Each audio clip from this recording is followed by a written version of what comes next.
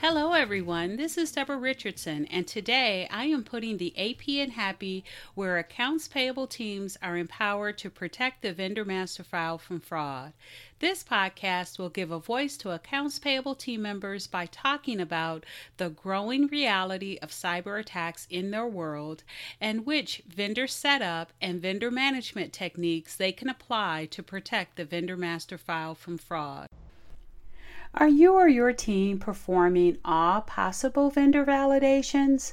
Do you know which documents have the key data you need to confirm that the vendor you are about to create or update is real?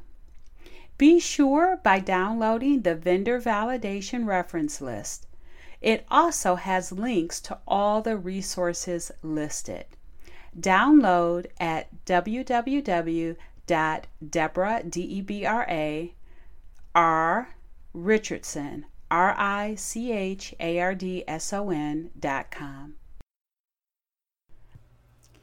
Did you know that there were states that require you to determine if non-resident withholding is necessary for your vendors prior to their first payment? Keep listening.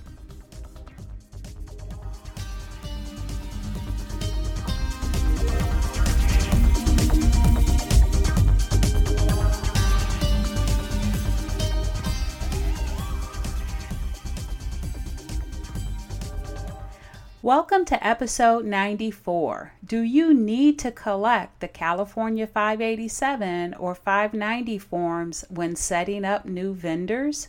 So when you are setting up a new vendor, you are most likely aware that the federal income tax forms, the IRS W-9 or one of the various IRS W-8 versions, need to be collected. And most of your vendors are aware of this too and will provide you those forms upon request.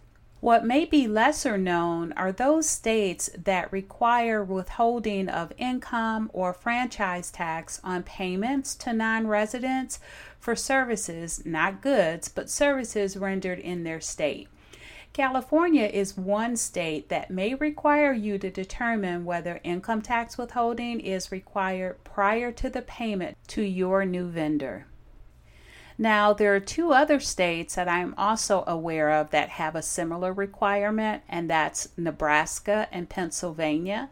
And if enough people comment on the platform that they're using to listen to the podcast, or maybe email me at Deborah@DeborahRRichardson.com, I may do a separate blog post, podcast on those states as well. But I know California is a big one, so we're going to start with that one.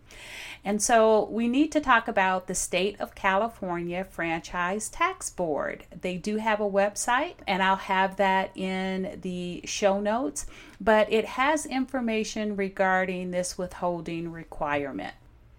And on that site, it states that payments to non-residents for services performed in California, including rent, royalties, prizes, and other winnings, and non-employee compensation, are subject to withholding. So, when setting up a new vendor that will provide services in the state, one of these two forms may need to be collected. The first one is the Form 587. It is the non-resident withholding allocation worksheet.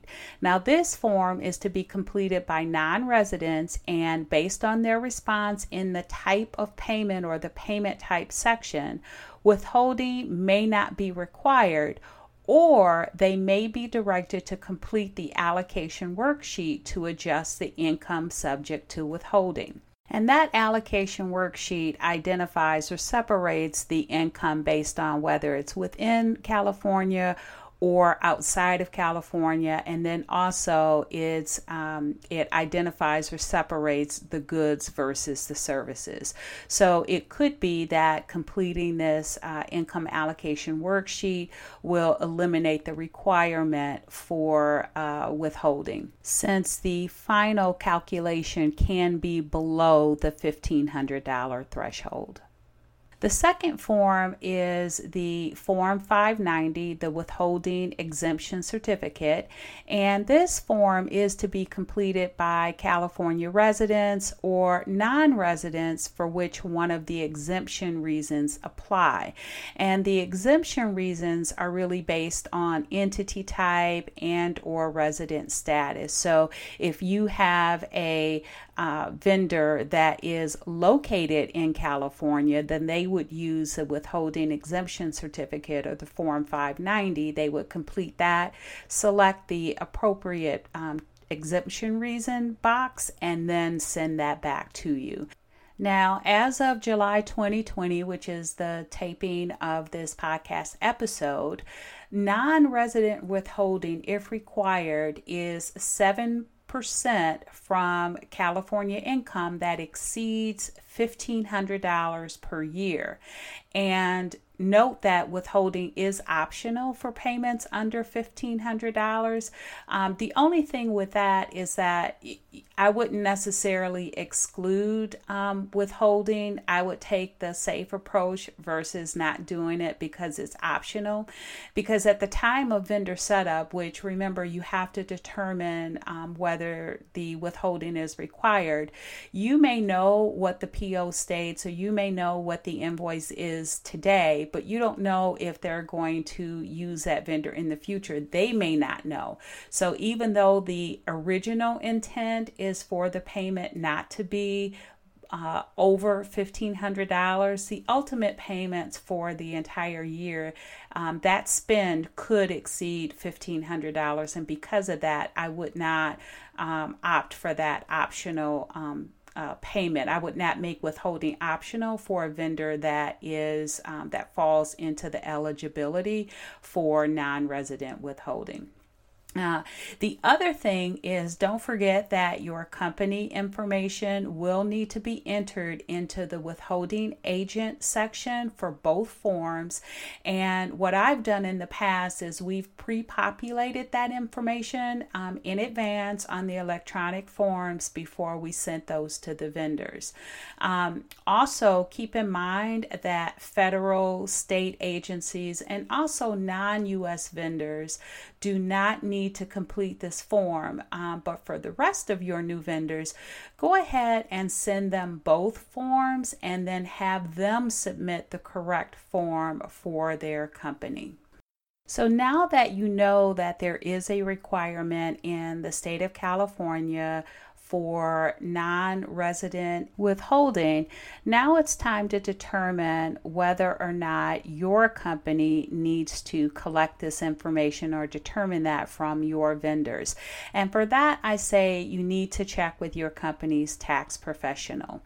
And your tax professional may review based on where your company is located. For example, if you're located in California versus Florida or New York, or where the services are being performed. And this really needs to be done since additional forms during the vendor setup process can cause additional delays and questions.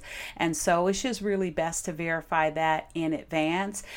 In addition to that, then you can provide training to your vendor maintenance team and your accounts payable help desk, because I will tell you, and maybe most of you are familiar with this, but any additional changes or any additional forms really just creates additional questions from not only your vendors, but your internal employees that actually have the relationships with these vendors, because who are the vendors going to complain to?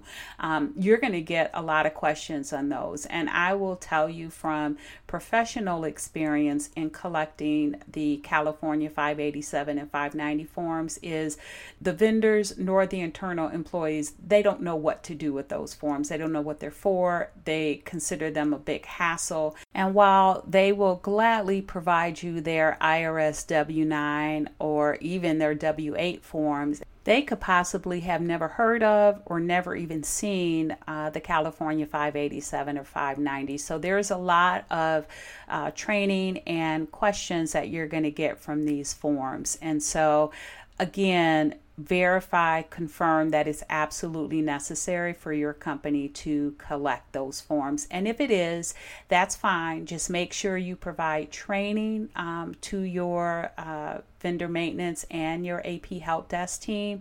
That'll keep the team updated, and then also just arm them with the information required to respond to requests for those forms. Now, one of the things I always recommend be done is a FAQ document, a frequently asked questions document.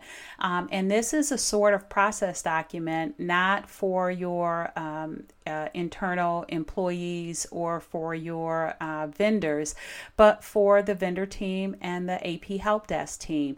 And what this will have is it will include cut and paste answers or responses to specific questions, the most frequently asked questions, and then all they have to do is reach for that FAQ document. They can copy and paste the response, and then that way it's additional training for them. It's less work that they have to do, and you also ensure that there is a consistent answer in the responses to the questions asked about that the California 587 and 590 forms.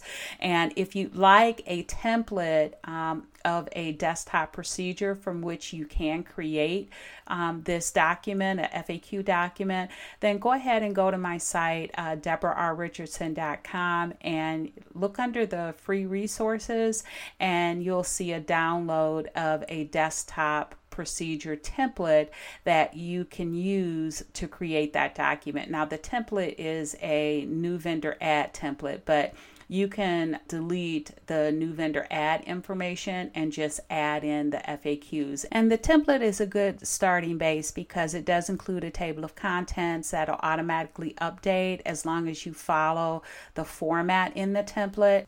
And then it also has sections like the purpose of the document, who has access, what access is required for the functions of the document, which is good because it may show you that if someone wants access to this document, that they need access to, I don't know, the help desk drive that is limited or restricted. So those types of things are a good starting point for your FAQ document. And then for your vendors and your internal employees or team members that have relationships with the vendors, I would also have a document for them, or at least include the requirement for the 587 or the 590 forms in your vendor setup policy, vendor setup and maintenance policy, or your AP policy. Wherever you note what the requirements are for vendor setup, make sure you include that. And then for the internals, those vendor setup requirements, the policies, just make sure they're somewhere on the intranet where they can access them. That way it'll cut down on some of the calls to your AP help desk. They're still not going to like it, but if you let them know in advance that it's required, identify why it's required, it'll be a much easier time and much less activity to your help desk and vendor team. So thanks everyone. I hope you enjoyed the 94th episode of the Putting the AP in Happy podcast, where accounts payable teams are empowered to protect the vendor master file from fraud. Don't forget to check the show notes for the links mentioned in the podcast. If you enjoyed this episode, consider subscribing and writing a review of my podcast on the platform that you use to listen. Stay happy.